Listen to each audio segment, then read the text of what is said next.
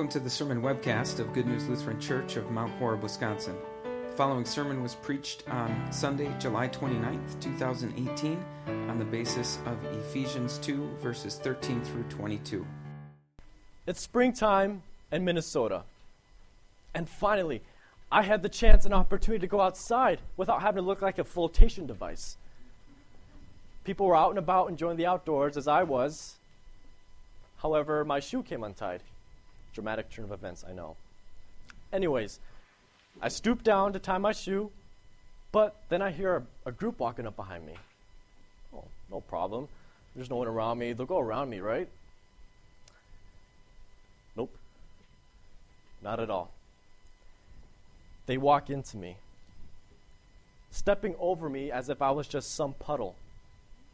Then, they spit near me. And I hear their hushed remark, "What's this illegal doing here?" "Excuse me?" I say. To which they responded, "Excuse you." And they left laughing. I can tell you in all honesty, I wanted to respond to their hostility with even more hostility. But I did nothing and simply walked away. Why does such hostility exist? You know as well as I do that in our world today, hostility comes in all kinds of different forms. It might revolve around the color of one's skin, or it might revolve around your political sway, or what bumper sticker adorns your car.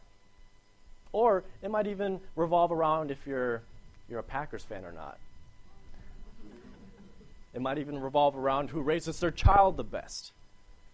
Or it might be an age and generational gap where the young folk and old folk look at each other saying, who do they think they are? The list continues. We live in a world of 7.5 billion people, different people. Why does it seem all those differences are the cause of so much hostility? Well, Paul answers that question. He'll show us the root problem underneath the hostility we see. And he'll also point us to the solution and what Christ did with that hostility, which led to amazing results. Christ created unity out of hostility. Christ united us with God, and Christ united us with each other. During Paul's time, the hostility between Jews and Gentiles plagued believers throughout the Christian world. The Jews expressed condescension, that's a big word, condescension towards the Gentiles, thinking themselves as better, exalted, superior, and the Gentiles as dogs, unfit to associate with earnest souls like the Jews. Well, meanwhile, the Gentiles saw themselves as superior and had contempt for the Jews, seeing themselves as superior and the Jews as an irritable, arrogant group sticking up their noses. You can see how this hostility between these two groups fostered something so foul throughout the Christian world. You can see how both groups were looking for evidence that they were superior to the other. The Jews found it in their obedience to the law and their customs, while the Gentiles found it in their lack of arrogance towards others and living their somewhat moral lives. But this was just a phase in the Christian church, right? We in the here and now don't have to worry about this ancient issue anymore, correct? No, incorrect. We face the same issue of trying to find some way how we stack up to others. Find out how do we stack up? Are we better? Are they worse?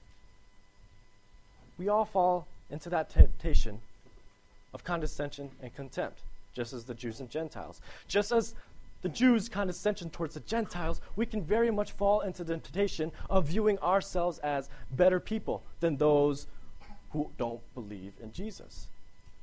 Yes, there's a certain separation between believers and unbelievers, but when a sinful attitude of self-righteousness butts its head in, it can distort that.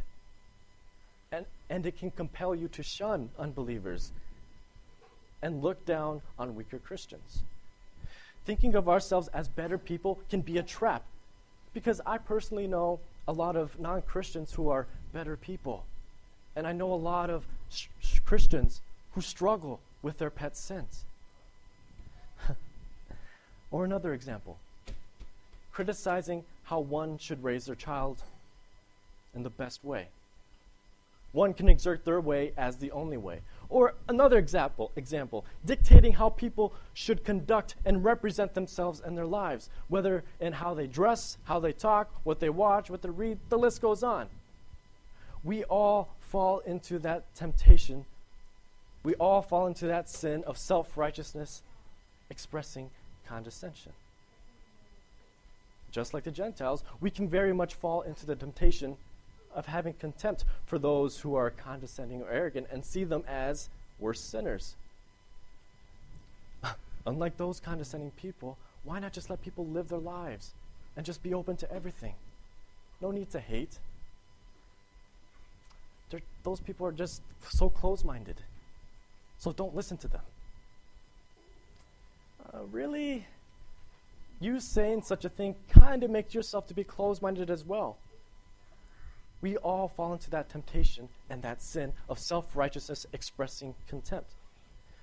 But in either case with us now or the Jews and Gentiles then, everyone is looking for reasons to puff themselves up as better. Everyone falls into the sin of self-righteousness, causing hostility among each other. But this hostility is a symptom of a deeper spiritual issue. This hostility is a symptom of the hostility between sinners and God. Everyone by nature is doomed because no one by nature is perfect. No one by nature can do anything to fix and make themselves superior. Everyone is completely opposed and hostile to God. This means no one can claim any sort of superiority over another. We can only claim sin, death, and eternal condemnation in hell. We, in our natural condition as sinners, are faced with this dividing wall that is impenetrable, where heaven is on the other side. This dividing wall of hostility, we can't get past it in any way. We can't do anything in our own power to get on that other side, and we can't even scratch that wall. Such a dividing wall of hostility between sinners and God gives way to the hostility among people, among us. Hostility is all that seems to persist. So, what now? What's the solution to this problem, to this wall? Because we sure can't do anything. Well, don't worry. Don't despair. Paul tells us the solution. Paul tells us God provided the solution to this hostility between himself and sinners. And that solution was his only Son, our Savior, Jesus Christ. The worth Jews and Gentiles, and even us, the worth they were looking for and how one compared to the other wasn't going to solve the problem between themselves or between God. The worth has been given by Christ. There's no need for it to be sought out through comparisons to one another. The need has been fulfilled by Jesus. Jesus, by his blood, brought near those who were far away, and he has set aside the law. What does that mean?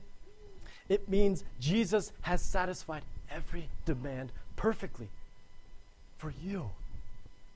The full weight of the curse of the law was laid upon him, and now the law has no more demands to make. Its threat of death and its curse of condemnation to the disobedient has been done away with, eradicated because of Christ. Our worth is found not in who we are, what we've done, or how we compare to one another. It is absolutely found in Christ, who has given it to us. Our status before God has been changed from hostile wretches to God's people at peace with him. Jesus, by his redeeming work, took two antagonists and by a creative act turned them into a single body, turned us into a single body, united and at peace with God. Christ created unity out of hostility. No one has more or less access to God. Christ united us all with God. Those who believe in Jesus as their only Savior and see Him as the only way to heaven have the innermost access to God and share in that blessing and that comfort with other believers. However, there's just one thing. What's that mean for all the differences still existing among us? It's beyond wonderful that Christ created unity out of hostility. Christ united us with God. And as a result, Christ united us with each other. But how do we function as a group who is so diverse? Do we eliminate who we are? Do we eliminate all those differences and give up on what makes us us and become the same in every respect? No, not at all. Let's see what Paul says about how even though we're so diverse, we're all united in Christ with each other.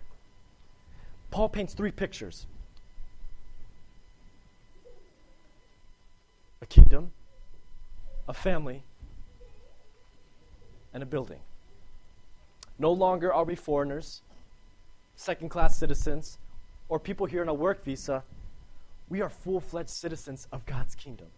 In the family, we're not just the servants, the butlers, or the best friends who come over for dinner or for game night. No, we are fully members of God's family. And we aren't just the decor and the ornamentation and the furniture in a building. We fully belong and constitute the important parts that keep the building upright. We are fully members of God's building, His church. These three pictures deliver the same point: unity and diversity. Can you imagine a country or a family where everyone is identical in every respect? We might as well be robots. Or what about, can you imagine a building where everyone is just a tiny screw or a steel beam or a 2x4? We'd either look nothing like a functioning building or we'd look like a very sad and wobbling case of Jenga. But we all may be different in every respect, but each of us is equally and uniquely important to the body of Christ. Christ has created unity among us, and we've become God's dwelling place, His very home, a home where hostility doesn't exist, but where peace persists now and into eternity. Self-righteousness has taken those differences and created hostility among each other. But Christ has transcended those differences and wormed out sin's intrusion to His peace. And He has created a functioning and united country, family, and church of believers. He has created a place where God is at home with each and every believer. Each and every one of you. Our unity with each other rests not on who we are, what we've done, or how we compare to each other. Our unity rests on Christ, our cornerstone. The cornerstone whom everything hinges on. Because without Christ, there is no hope, no truth, and no salvation. And because if that were the case, then we would have no unity with God and no unity with each other. But that is not the case. That is not the case. Christ created unity out of hostility. Christ united us with God, and Christ united us with each other. Christ's body of believers is a body of diverse believers. Despite our differences and our intricacies, that is not going to destroy what Christ has created. There's absolutely no need to throw away what makes us unique and diverse. No need to give up on who we are and become the same in every respect. The glorious body of Christ. The glorious body of Christ is composed of diverse believers. Diverse believers from all over the world, from different times and generations, and different in every respect. But if there's anything we're the same in, it's this. It's faith in Jesus Christ. It's the truth that we rest on the entirety of Scripture. It's the comforting truth that we all together have been united with God. Rather than criticize and demean each other because of how we compare in our diversity, may we encourage and build each other up in the faith, assuring the peace we have with each other and the peace we have with God, and how we are all God's dwelling place, His home by His Spirit through Christ. Christ, who assures us, you and I, who assures us, all of us, we are all uniquely and equally important to the body of Christ. Living in a world of 7.5 billion different people, we see that people want unity, but how do they achieve that? It's either one of two things: uniformity or division, identical or enemies. Look how we can go from doing walks for cancer to dashing around cities, erupting chaos and riots. Look how we can go from organizing rescue efforts to rescue a stranded Thai youth soccer team, to countries making threats and raising tensions for war. The world's idea for unity seems very unstable. So where can we find true unity? Well, Paul has pointed us in the right direction, the only direction: Jesus. But now, in Christ Jesus, you who once were far away have been brought near by the blood of Christ. We were once far away from each other. But even more, we were far away from God, which meant hostility and condemnation. But Jesus came, shed His blood, and did away with all of that, and ushered in peace and salvation. Peace between God and peace between each other. Christ created unity out of hostility, something that makes absolutely no sense to this world. But Christ did it. Christ united us with God, and Christ united us with each other. Rather than criticize and demean each other because of how we compare in our diversity, may we encourage and build each other up in our unity. Encourage and build each other up in the faith that we share, in the faith that we get to enjoy as a fellow church, and the peace that we have with each other, and the peace we have with God right here, right now, as God's own people, God's own family, God's own church. And may we assure each other and encourage each other and remind each other that we all will have this peace and continue to enjoy it into eternity. Amen.